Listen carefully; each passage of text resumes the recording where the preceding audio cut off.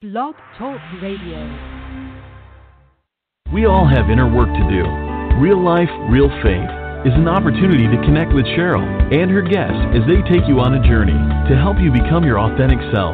Whether you need help goal setting, developing coping skills, or connecting with a power greater than yourself, Cheryl is here to walk with you on your path to personal transformation. Get inspired as Cheryl lets you become an active participant or just sit back and glean from the messages delivered. It's Real Life, Real Faith with Cheryl Lacey Donovan. Hey, everybody, it's your girl, Cheryl Lacey Donovan, and I am so glad that you decided to join us here on this evening.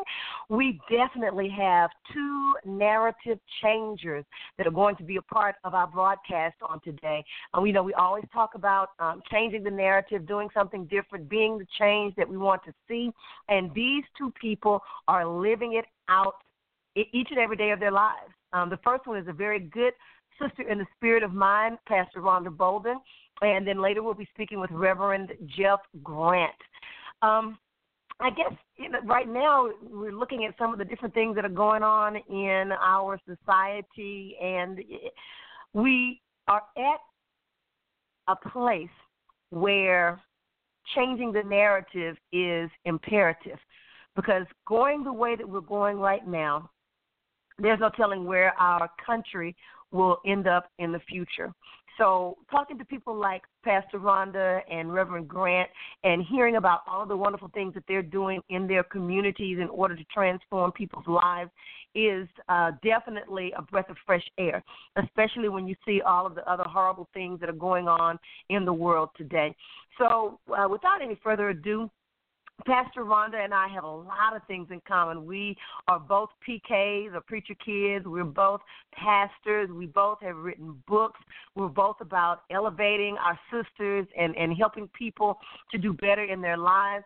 And, I've known Pastor Rhonda for a long time now, and she's always talked about soaring and being an eagle instead of living among the chickens, and helping to push people into their purpose and into their passion. So I am thrilled to have her here with me on tonight. She is the wife of Bishop Willie Bolden and the daughter of the late Bishop Jesse and Ionie Grace White. She was born in Fort Wayne, Indiana, but now resides in Tampa, Florida with her husband. She served in the work of the Lord for over 30 years in various capacities, including at her father's church as a vocal trainer and director. By the grace of God, she's traveled many places as a change agent, preaching and teaching the Word of God. She's been blessed by God to publish several books, in which 4 of those books and CDs, and I think I remember this, Pastor Rhonda, they were released on the same day. She's also hosted TV and radio shows, including on the TCT Live Network, reaching over 100 million people worldwide. Pastor Rhonda Bolden, it is a pleasure, my sister, to have you here on the broadcast today.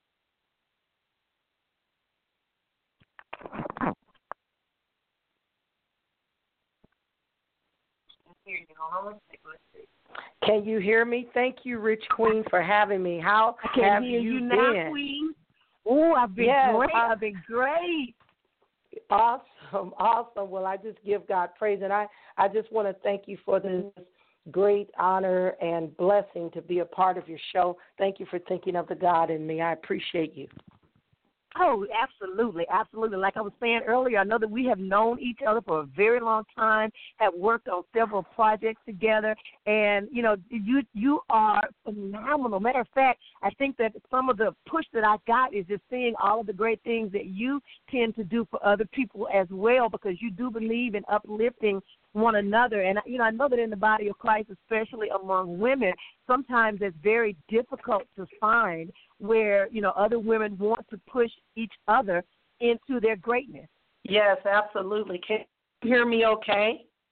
I can. Wonderful. Yes, it is a blessing to be able to have a group of women that can come together and know that we're kingdom components and not competitors. Isn't that amazing? But as being components, that means that we're parts that work together to make things work, as the screw and the hinge in the frame of the door. If the screw fights against the hinge, the door is going to come off the frame. We just give God praise for that. So thank you so much for that. We have been knowing each other for a very long time. And, in fact, what is so amazing, did we ever get to meet in person one time, or has that not happened yet, Cheryl? I don't think so, Rhonda. Now that I'm thinking back, I don't think so. I think every interaction we've had has been a virtual one, either by phone or over the computer or a webinar or something like that. Yes, it's been amazing, and just to have the sisterhood, it is amazing. The same as my sister, Evangelist C.C. Caldwell-Miller, a wonderful woman of God. I love her like a blood sister, and we've never laid eyes on each other. So hopefully this fall we'll get to see each other. But, yeah, so thank you for having me here, and also thank you for featuring me on the cover of this awesome magazine, Women Walking by Faith. I tell you, it was truly an honor and a dream come true for many years for me. So thank you. Yeah. Oh, absolutely. Now, listen, tell everybody a little bit about your leadership activities, because I know that is one of your primary projects, is to help people become the type of leaders that they should be. So what does that look like? Well, it's looking great. My husband, I want to give honor to God for this opportunity, but also my husband, Apostle and Archbishop Willie Bolden, who's been in ministry over 40 years. I give God praise for Baby Bishop, as I call him on Facebook, for just being a part of my life and allowing me the longitude, latitude, and the autonomy to be able to do what God has gifted me to do. And I've always loved to catapult and not insult people's lives, to take them higher as a spaceship does. But the leadership, he and I both got certified as leadership coaches by our personal coach, which I believe every person, even leaders, need a coach. We know that even children in kid football, metro football, when they're little tots, they have a coach. And so just in our lives, we do need a coach. So we are leadership coaches, and what we do, Cheryl, is a combination. We do individual leadership coaching with people who are leaders. I know that leaders are readers, and we're always encouraging people to be readers of information to take them higher and elevate them to another dimension, to take whoever is in their environment or their space, or who God has assigned to their destiny or you to their destiny. You're taking people higher, and a leader must be a reader. So we're encouraging people to read my husband's book, King to King, very powerful book that is just taking the world by storm. And I also have some new books coming out, Would You Marry You, and another book on helping individuals to be better lined up with their finances in their lives and creating avenues of revenue and go from income to wealth come. So we're trying to help them in every way we can, in the spiritual, the emotional, mental, relational, financial, social part of their lives, that they will be a powerful being to represent the kingdom of God well, Cheryl, because, you know, the word says that the kingdom of darkness were more king than the children of the light. And you know that's not good, Cheryl. So it's not. Very important. It's not. So we have to help elevate the consciousness of our people and the heart and the fruit of the Spirit operating in their lives. Not only do they have great intellect and that they have the degrees, but they have the character to match in the Spirit of God to help them to treat people properly, do business well, and to take dominion of the land. So the leadership coaching we do personally helps people in those areas, pastors, ministers, as well as individuals, everyday people. We also go into churches, Cheryl, in our leadership coaching, and help the church to become a healthy church from the inside out, to help them grow from the inside out, not the outside in. So when the people start coming, they can keep the people and not have the people be hurt and leave. So we will go into a church and evaluate with a pastor and help them to see where they are and then what the goal is and their mission of where they're trying to go. And then we give a plan of how to accomplish it and meet with their leaders, then eventually with the whole congregation. We do individual leadership coaching, and we also do the full business or church coaching, leadership coaching. So, Rhonda, what made you want to start working in these particular areas? Because, like I said, I've seen one thing that is definitely true of you, your message, and now we all call it a brand, but your message, your brand, your story has always been the same. What is it that caused you to move into this particular area, especially as it relates to women? Well, women has always been, I believe God put that in my spirit, is to always have a call to the women to help be a spiritual midwife to them. I will tell you, I had a dream, Cheryl, and it's been years with the women, but I'll tell you what really changed the deciding factor was several years ago. I had a dream 3 times, 3 days in a row, where women were crying out in their sleep, "Help me, help me," and they were bent over, kind of like the double bent woman in Luke 13 that had been double bent for 18 long years, and no one saw her, but the word says one Sabbath day Jesus saw a woman, and unfortunately they didn't even give her a name. But I had this dream, and these women were like this double bent woman, and they were dragging their feet. And the third day I had the dream, Cheryl, I woke up and said, "Okay, Daddy God, you've got to tell me what the heck this is all about, because these women, I can't get any sleep." I said, "I can't get any sleep." And so after the third night, the Spirit of the Lord told me to sit down inside the bed, and he said, and God said, "I have need of you." And I said, "Well, Lord, what are you saying?" He said, "I want you to put everything in storage in Atlanta, and I want you to go to Fort Wayne, back to your hometown, and I want you to help catapult women and to be a spiritual midwife to help them birth out the ministries that I have planted in them, because those women were crying out because they're dying inside. Their current pastors that they're under their leadership is not allowing their gifts to flow and not helping to nurture those gifts and to give them opportunity to preach my word. So I need you to go back, and I need you to give them opportunity and to help them birth out those spiritual babies." I said, "Me?" He says, "Yes, you." Cheryl, I put everything in storage, and I mean, my full testimony of that will blow your mind. I remember in this walk of faith, because I am a powerful woman of faith, not in arrogance I say that, but I've been told that by many women. Even my own blood sister said, "Girl, you got the faith that our daddy had. You just believe when it doesn't even look anything like what you're saying." And so I remember when God told me to go back home, I was speaking at a mother-daughter luncheon, and I knew that they were going to bless me with $500, but in my pocket I had $20 to my name at that time, the day before I was supposed to go to Fort Wayne. And the Holy Ghost told me I was going to go get copies ran, Cheryl, at Office Depot to take with me to speak in LaGrange, Georgia that night. Well, the Lord said to me, "Don't go to Office Depot." He said, "I want you to go to the place right next door, the P.O. box, and get your copies." I said, "God, that man charges about 3 times the cost." And I'm sharing this little testimony because it's about faith, Cheryl. And I said, "Lord, that man next door to the post office charged about 3 times the cost of the copies I needed for that event." He said, "Still, do not go to Office Depot." I walk in the place. I give the man my order. He tells me he's doing the order, and a gentleman walks in. He said, "Boy, that's a bad suit you got on." I said, "Well, praise God." He said, "You got to be a preacher or a businesswoman." I said, "I'm both." And so when we got to talking, the man gave me my order back. I said, "Well, sir, it was nice meeting you, but I have to go. I'm ministering tonight." He said, "Really?"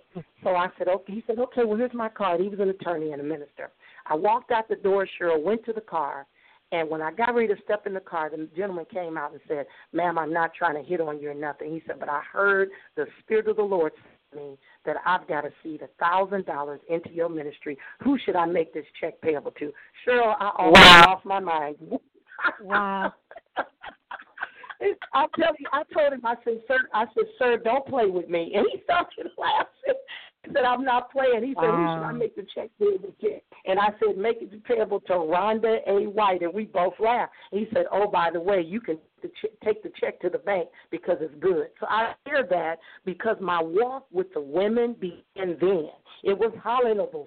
Oh, excuse me. It was hallelujah. It was a walk by faith, girl. Glory be to God. I had to believe God, even to the point of not going to Office Depot. Something so simple.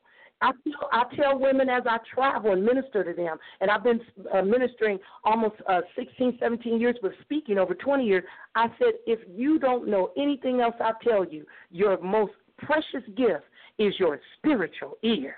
That is your third ear. That's the ear that the word says, he who hath an ear. It didn't say ear.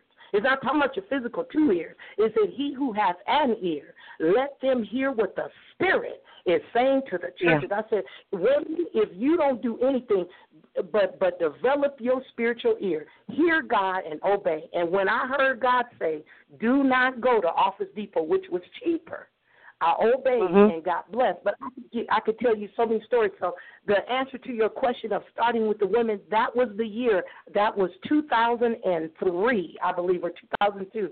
I went to Fort Wayne, had everything in storage, 4.5 years, Cheryl. I paid storage on all of my things in Atlanta in obedience to Almighty God. And when I got to Fort Wayne, he told me to do a monthly meeting for women called the Eagle Women.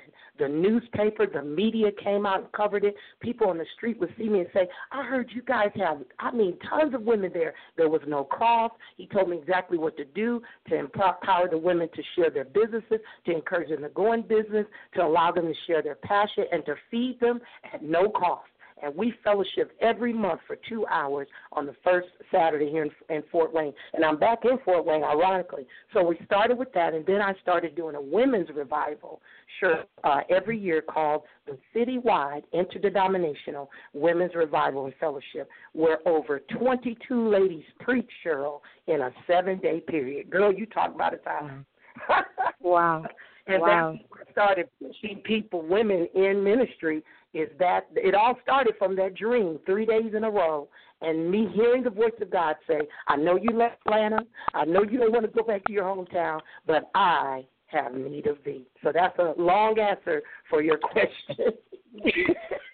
But you know what? It was such a pertinent answer, because I think that is very crucial, that when you have that functioning, when you hear that voice, that you're obedient to it, because a lot of us walk in fear, even though we know that the word tells us that God hasn't given us a spirit of fear, but a power, love, and a sound mind. We allow that fear to keep us from doing the things that God has told us to do. So that the people, the women of God especially, needed to hear that it doesn't matter whether or not you have the resources, the finances, or whatever. If God gave you the vision, he will make sure that you have the provision. So that's very key and integral, to what we're talking about here today. And, I can remember speaking on a couple of your events that you've done that were either teleconference or I think they all were teleconference. And those women, the women that were on those calls were phenomenal women. And I know many of them, may have been their first time ever speaking, but God used you as a catalyst to allow them to get to where he wanted them to go. Yes, and I just know that even in this time, Cheryl, the enemy is attacking relationships. And when I tell you, sis, that there's 3 areas of anointing that I know that I was breathed and put and manifested from the invisible to the visible to release this and to walk in these areas of anointing for God's glory. The number 1 is the area of wholeness. I planned a suicide 3 times, Cheryl, and never went through with it. 3 times. Wow. And I'm telling you, and so I know that the area of wholeness is so needed in the body of Christ. And I was the daughter of a great bishop and pastor, one of the largest churches here in town. In fact, my father was the spiritual. My father was my. And I'm sorry, I think that's an Amber Alert. Hold on a moment. Okay. My father was the spiritual father of my husband. How amazing is that? Years later, my dad is deceased, and I'm married to a gentleman that my dad was his spiritual father years ago, and he consecrated my father as a bishop. How amazing is that? That God would bring us back together. But I'm telling you, but the areas of anointing is wholeness. If we're not whole, I tell this to women, you can't progress because you're needy. You have to ask God to restore your hope in him, fill up all of your holes, and make you whole.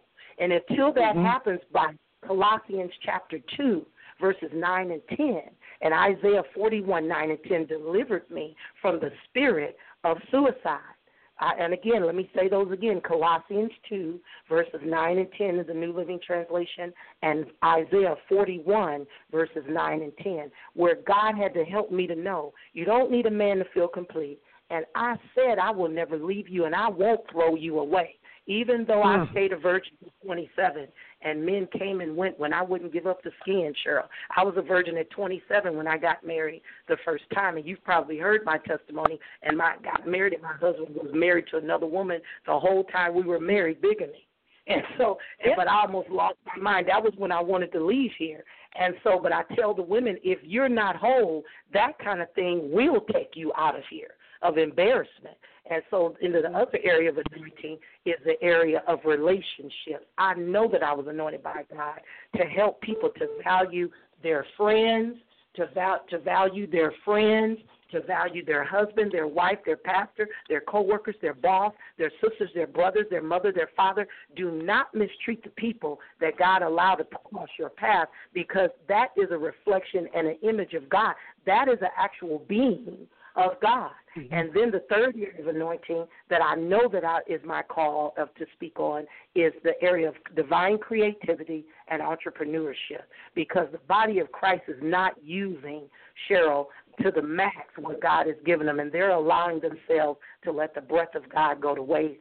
And that's why recently, over the last couple of years, my latest mission statement, if you go to RhondaBolden.com, RhondaBolden.com, or Rhonda the Energizer, INNER, Gizer.com, you will see my goal is to help you begin to recognize, value, and maximize the greatness within you. Because, Cheryl, this is a major problem, sis, with single and married women, that they do not recognize, which means to know. And we know all things. Be still and know. And the woman with the issue of blood, she said she never heard anybody get healed from a hem, but she thought to herself, we got to think the right thought. If I could just touch the hem of his garment, I know. So I teach women, you got to recognize and know what's in you, why you were put here, and if you get that, the rest of it is easy to begin to value what you know. And then that last part is to maximize what you have learned to value and what you know. That's when you'll be successful. And it has nothing to do with a man or woman being in your life. Hallelujah. It means you being in your vertical relationship with God, knowing that he put it in you, you value what he breathed in you, and you know he doesn't want it to go to waste, and you're not going to let it go to waste. And then, boom, you make you some money on that, Cheryl. Hallelujah.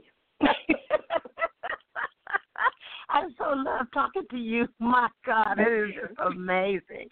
So amazing. Listen, why don't you, before we get done, let everybody know how they can reach out to you, find out what you are doing next, so that we can make sure we keep in contact with you. Yes, well, you can reach me at 1-888-435-5995. Again, 1-888-435-5995. 5995, and you can go to RhondaBolden.com, RhondaBolden, D as in David, E-N, that's bold as a lion, RhondaBolden.com to reach me. I am having max sessions to help people be a max mate. And I'm also launching, Cheryl, I'm so excited about it. My husband has given me the approval, and I love being under his leadership. He's a blessing. He'll tell me when to wait and when everything's okay. And usually he never says no, but I value his wisdom. But I've gotten the approval for him to launch what I'm very excited about that's going to be launching. If you all are interested in being a part of knowing about it, you can email me at Pastor Rhonda Bolden at AOL.com. But I'm launching very soon the Divine Wife Institute. The Divine Wife Institute. Because, sis, we need to prepare women to be divine wives and not knives. Can you say hallelujah? Wow. There's something else. Oh, my God. That is going to be great.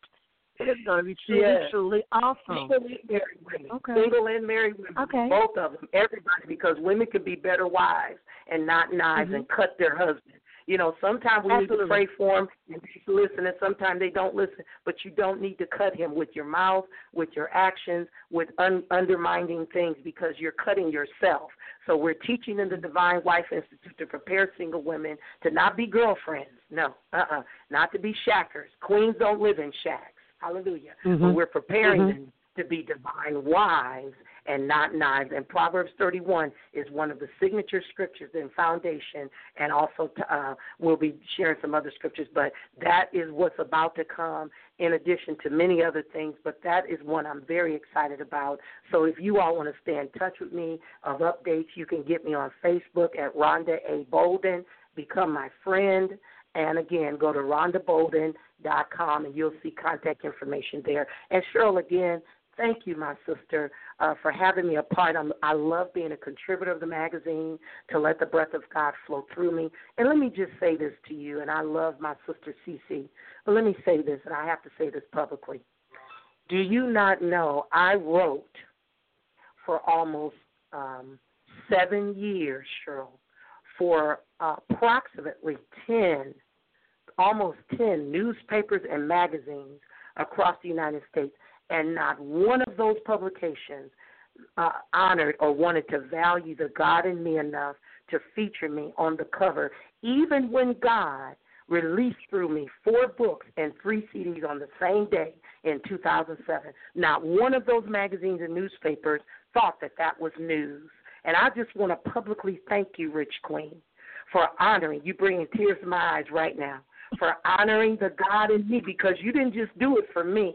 You did it for the God in me. And when my sister Cece thought of me and shared it with you and you approved it, I thank God for that. So I just want you to know, 7 long years of enjoying writing for almost 10 publications, not one of them ever featured me, even when those 4 books and 3 CDs were released on the very same day. Wow. So I want to say to you, thank you, and I pray Deuteronomy 1:11, 1,000-fold return on everything that you're doing, and God bless you.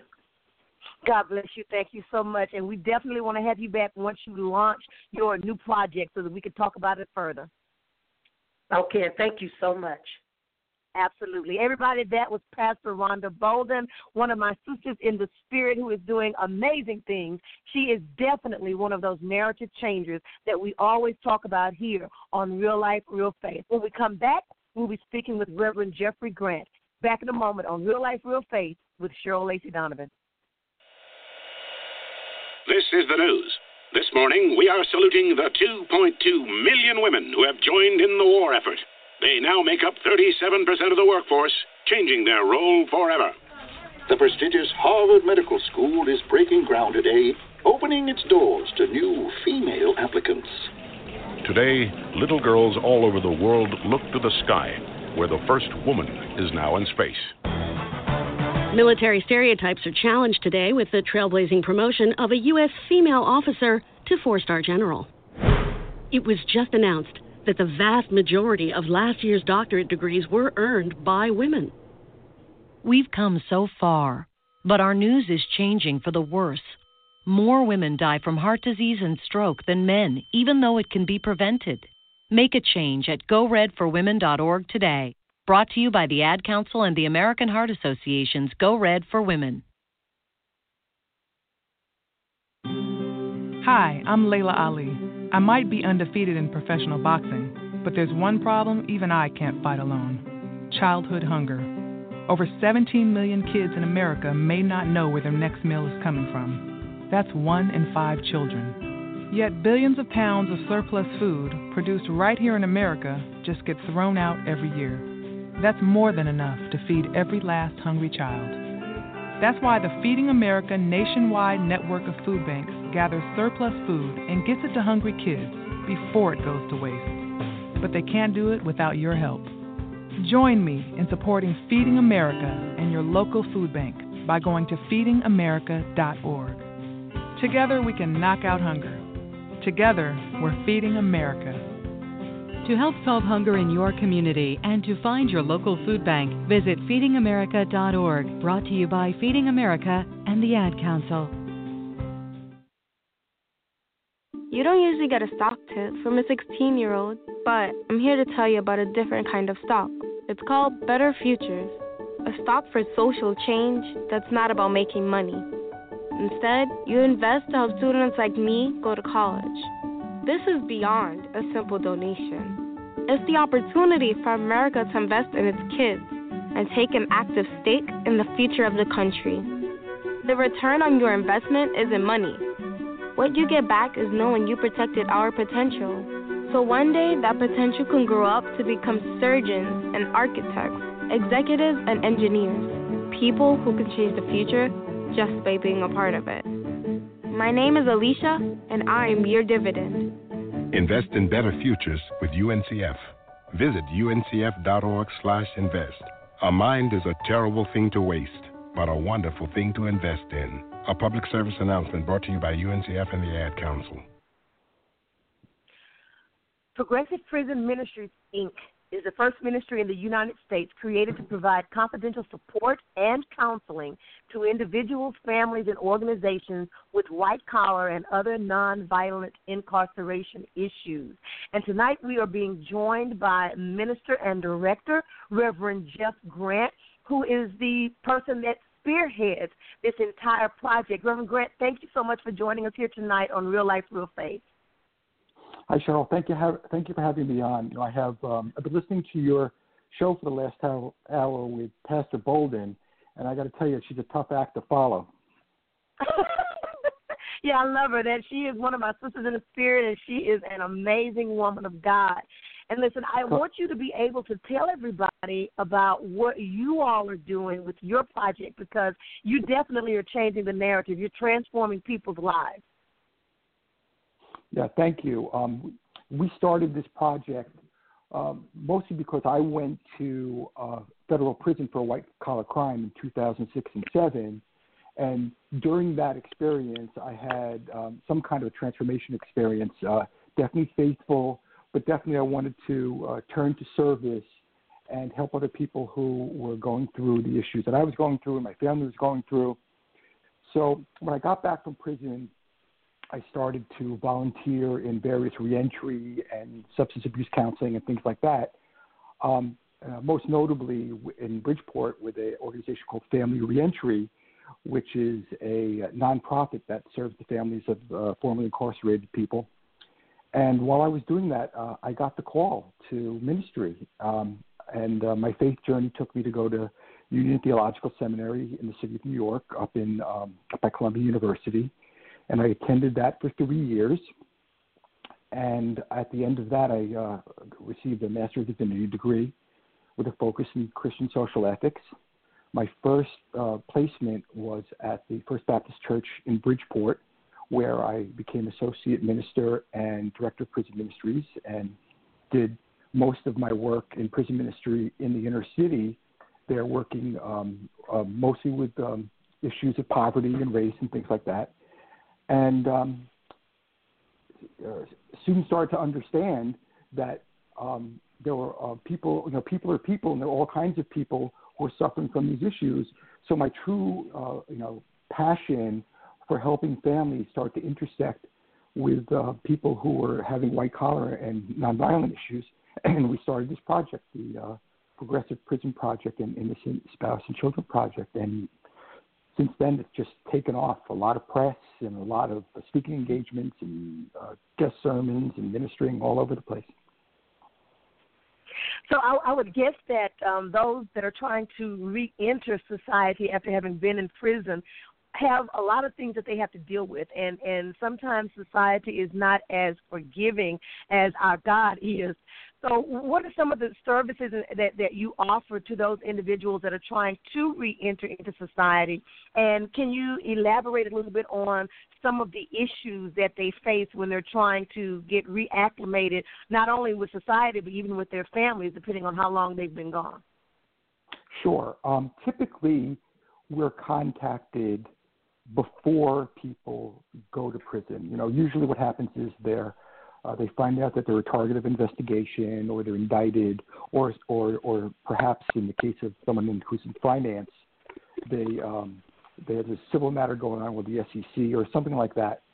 and they're looking for answers, or they're scared. They don't know what to do and where to turn to. They're afraid of the various resources that they might see on the internet. They reach out to their lawyers, and they come upon us because we've been so prolific in putting out our blog at prisonist.org and a lot of articles and things. And they come to us, I would say, primarily because they've been living in isolation ever since these problems started. And even they and their families aren't necessarily communicating fully about what's going on. I mean, the families have their own issues, and we could certainly talk about that. So they reach out to us, and a lot of those calls or texts or emails we get are in the middle of the night when people are staring at the ceiling and most frightened, and they're probably surfing the internet trying to figure out what to do. And they come upon us, and it becomes clear to them that because we're clergy, our communications are completely confidential, which is not true of other people that they might speak to, including other people who are the defendants in these cases. And they reach out to us, and sometimes that can be 3 years before they go to prison. Sometimes it's 5 days before they go to prison, depending upon where they find us and what their needs are.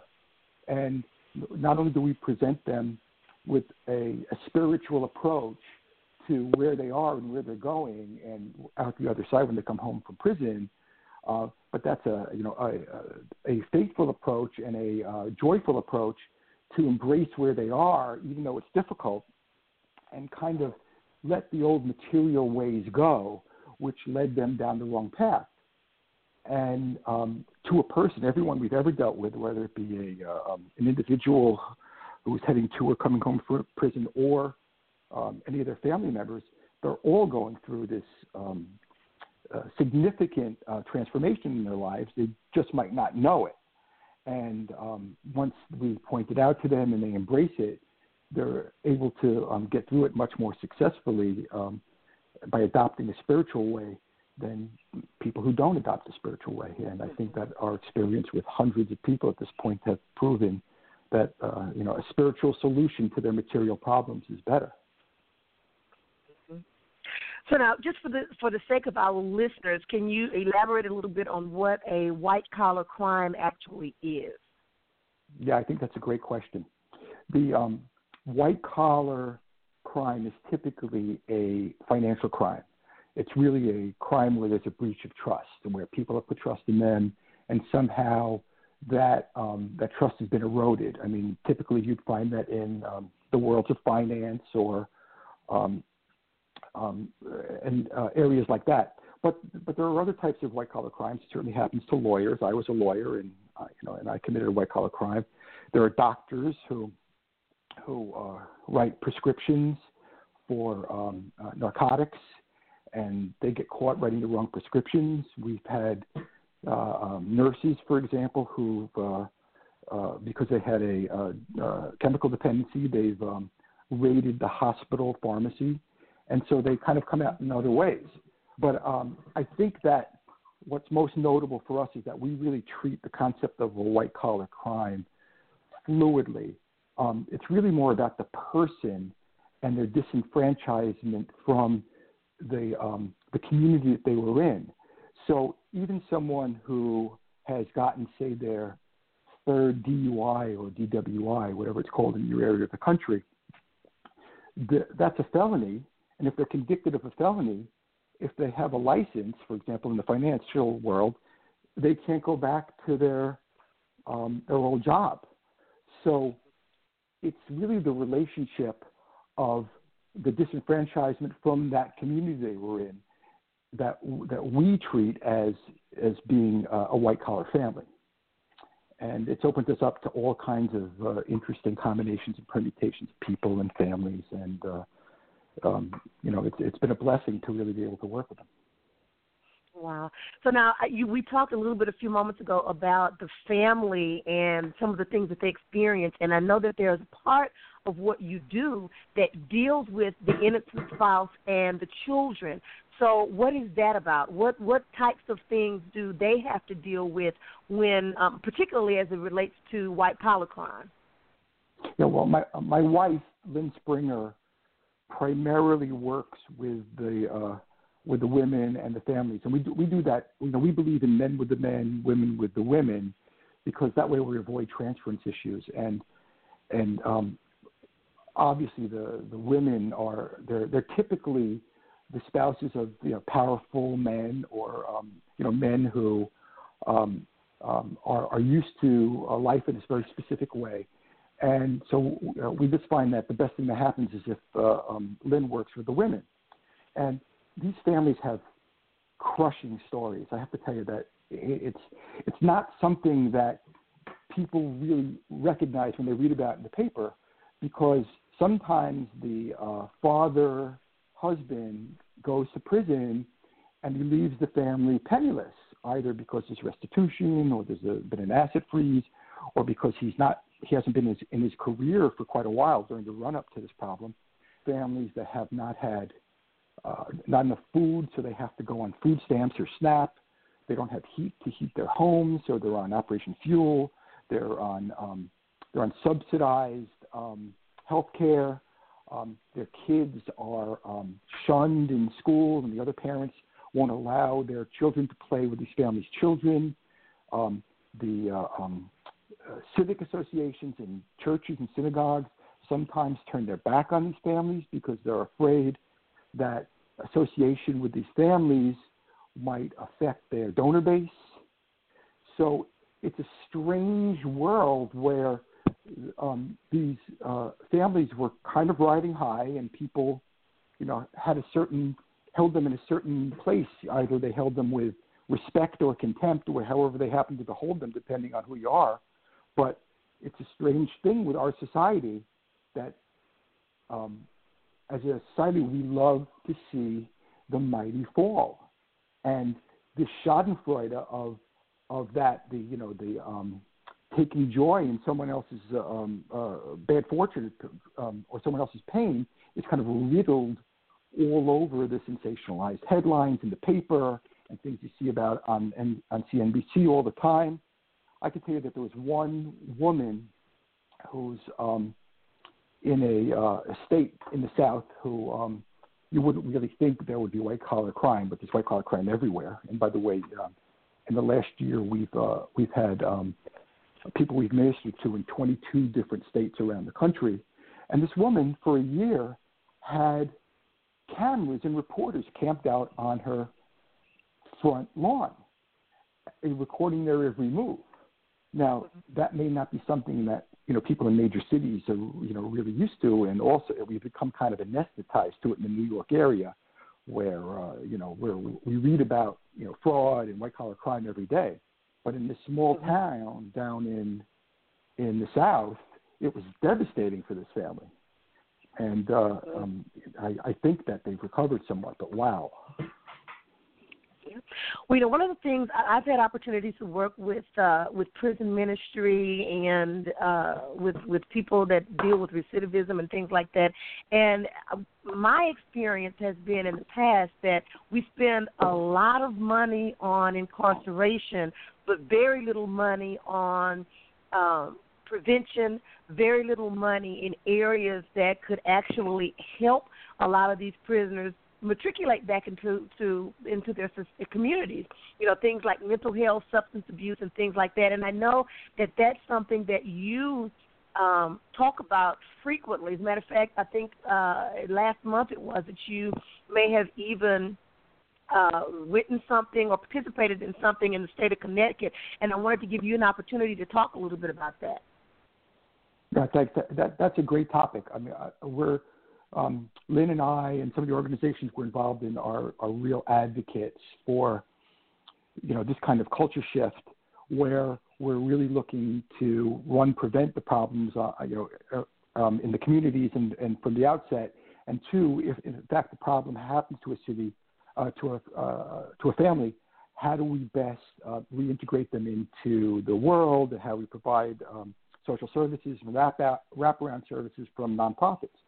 I can tell you that the national debate now has finally opened up so that issues of mass incarceration and gun control and all the issues that kind of wrap around that are finally being talked about in a big way. But I can when we started, we were in the dark. There's nobody who was willing to talk about it. There was nobody willing to was even recognize that we had a mass incarceration problem. But people have come along. We're happy to say that we're some of them, but certainly there are people who are big names like Michelle Alexander and her book The New Jim Crow, and Brian Stevenson and Glenn Martin at Just Leadership USA, and people who are really banging the drum for the kind of culture shift, social change that we need. And I think that every state in the country now has recognized the issue, and the federal government has recognized the issue, and they all have, policies that address it. But some states are doing better jobs than others, and in some you got to kind of look at the devils in the details. It's unfortunate that in Connecticut, where we're located, and where our headquarters are, again, although we work in virtually every state in the country, Connecticut is in the middle of a budget crisis. One place that budget crisis is hurting because they decided to cut out a lot of the money for reentry services throughout the state. And I'm concerned that without those reentry services, what's going to happen is that the people who are let out of prisons and they've come to expect and they need those services are not going to get them. And so what we've really done is we've gone backwards in terms of the circle of criminal justice, and where for the last 2 or 3 years prison populations have lowered, that we think we can certainly look, if this situation remains the way it is and the legislature doesn't change it, that we can most certainly look at prison populations rising again, and crime rising again, and all kinds of public safety issues that we would have hoped were put to bed forever. Wow. So when we're talking to these families and we're trying to get people back into community, what is the job outlook for them, especially if they have been convicted of a felony? Are people now, and one of the reasons I speak to that is just yesterday, I believe it was, here in Houston, they had something called a second chance job fair, which is something that I really have not seen much of in a very long time. And it speaks to what you were saying a few moments ago, that now people are really beginning to dialogue about it, and like we like to say here, they're changing the narrative in that area, because it's just crazy to me to just let these people out and then really not, like you say, have wraparound services or things that they can utilize in order to help them to be more productive. So what is the job outlook for them, and how do you go about assisting them in that area in particular? It's probably the thing that people coming out of prison are most worried about, and also the thing that's the toughest, because for a regular person who's been in prison, a person who's been in prison for either a violent crime or a non-white collar crime, prospects are already bad. And there is some enlightenment out there. There's no question that there are some service organizations and their second chance fairs, for example, as the one you had in Houston. There's certainly that going on in Connecticut and New York. But the percentage of companies that are actually willing to participate, as opposed to the percentage of companies that are not, are very small. There's certainly not enough to accommodate everybody coming out of prison. And, there are some solutions that have been floated around the country. I mean, just today I read an article about government or tax subsidies for hiring people who come out of prison. And I think that's a great approach. I mean, why not? I mean, if you have someone who's talented and hardworking and potentially even on probation or parole, so they're being watched by someone to make sure that they're they're not going to go too far astray, they'd probably make great employees. And if the government were willing to subsidize that to, some number that's significant that the employer would look at, I think that's a fantastic idea. I think that white-collar felons who come out of jail face a specific issue because, the world that they were formerly in is usually not open to them anymore. And so in terms of, their acceptance of a new life and a new strata in life, they may never have that kind of money again. They may never be able to look at the world that way. I say to the guys, I say, if I told you that there were two different lives you were going to live, one as a hedge fund manager and the other as a blue-collar worker, you wouldn't particularly mind. They only care about the order. That first they were the hedge fund manager and then they're the blue-collar worker. Blue-collar workers who become hedge fund managers have no problem. So, it's a mindset that they have to understand that they're truly living two separate lives. And the more that they can accept and adapt to what the new order and what their second life is, the happier they're going to be. And if they're going to think about it as a success, based on money, as monetary reward, perhaps they're never going to be happy. Wow. So this has been an awesome conversation. I mean, I think that what you all are doing is very much needed. I think that the advocacy is something that we need to see more of, especially as it relates to those nonviolent and white-collar crimes. I think that, prison overcrowding and it's just like herding a bunch of cattle into this, into the prison system, and it really has not benefited anyone to do so. You have a prison industrial complex now is basically what you've created, and it's really crazy to see. But what I would like to do now is to give you an opportunity to let our listeners know how they can contact you, how they can support you, or how they can even become advocates themselves in their own states and cities. I see. Thank you, Cheryl. That's great. Our website is prisonist.org. That's PRISONIST.org, prisonist like feminist. And I can be reached at jgrant@prisonist.org. Our phone number is 203-769-1096. That's 203-769-1096. And we operate by donations only. So we don't charge fees to anybody we work with. So it's really amazing that even though people think of these people as, they're white-collar people and perhaps they can afford to pay, in most instances, that's not true. And so we don't deny ministerial services or any support or steps to get there and back to anybody, if whether or not they can afford it. I think it's important that that's understood, and we do operate by donations, usually from individuals, family foundations, and religious organizations, but they've been very kind to us. Okay. And do you ever go out and train other organizations to do what you do? Not so much. We do have people who work with us, who are other professionals, lawyers, accountants. But I would say that what we don't do is, for example, go into churches and train them to do what I do. But we do speak in churches a lot or in other organizations, and we do run workshops. But those workshops aren't to train them for what we do. It's more about what life lessons that we've learned and that they can learn from the hardships that we've all go through together, because we're all bounded by our brokenness. And so basically everything I learned in life, I learned in prison. And it's a fascinating conversation, and people just take to it. And, again, we're blessed to be able to do it.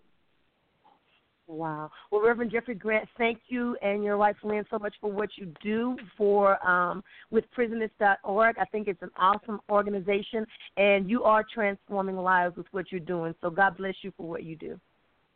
Cheryl, thank you, and God bless you and your show. It's I've listened to it several times. It's just really wonderful.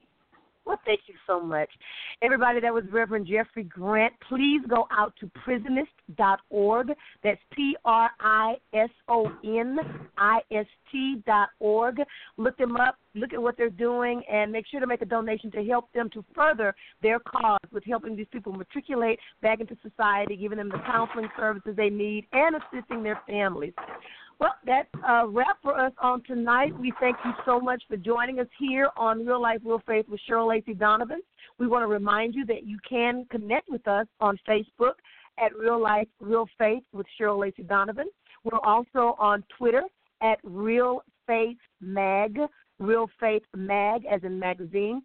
Instagram, it's Real Life, Real Faith. And you can also go to our website, realliferealfaithmedia.com.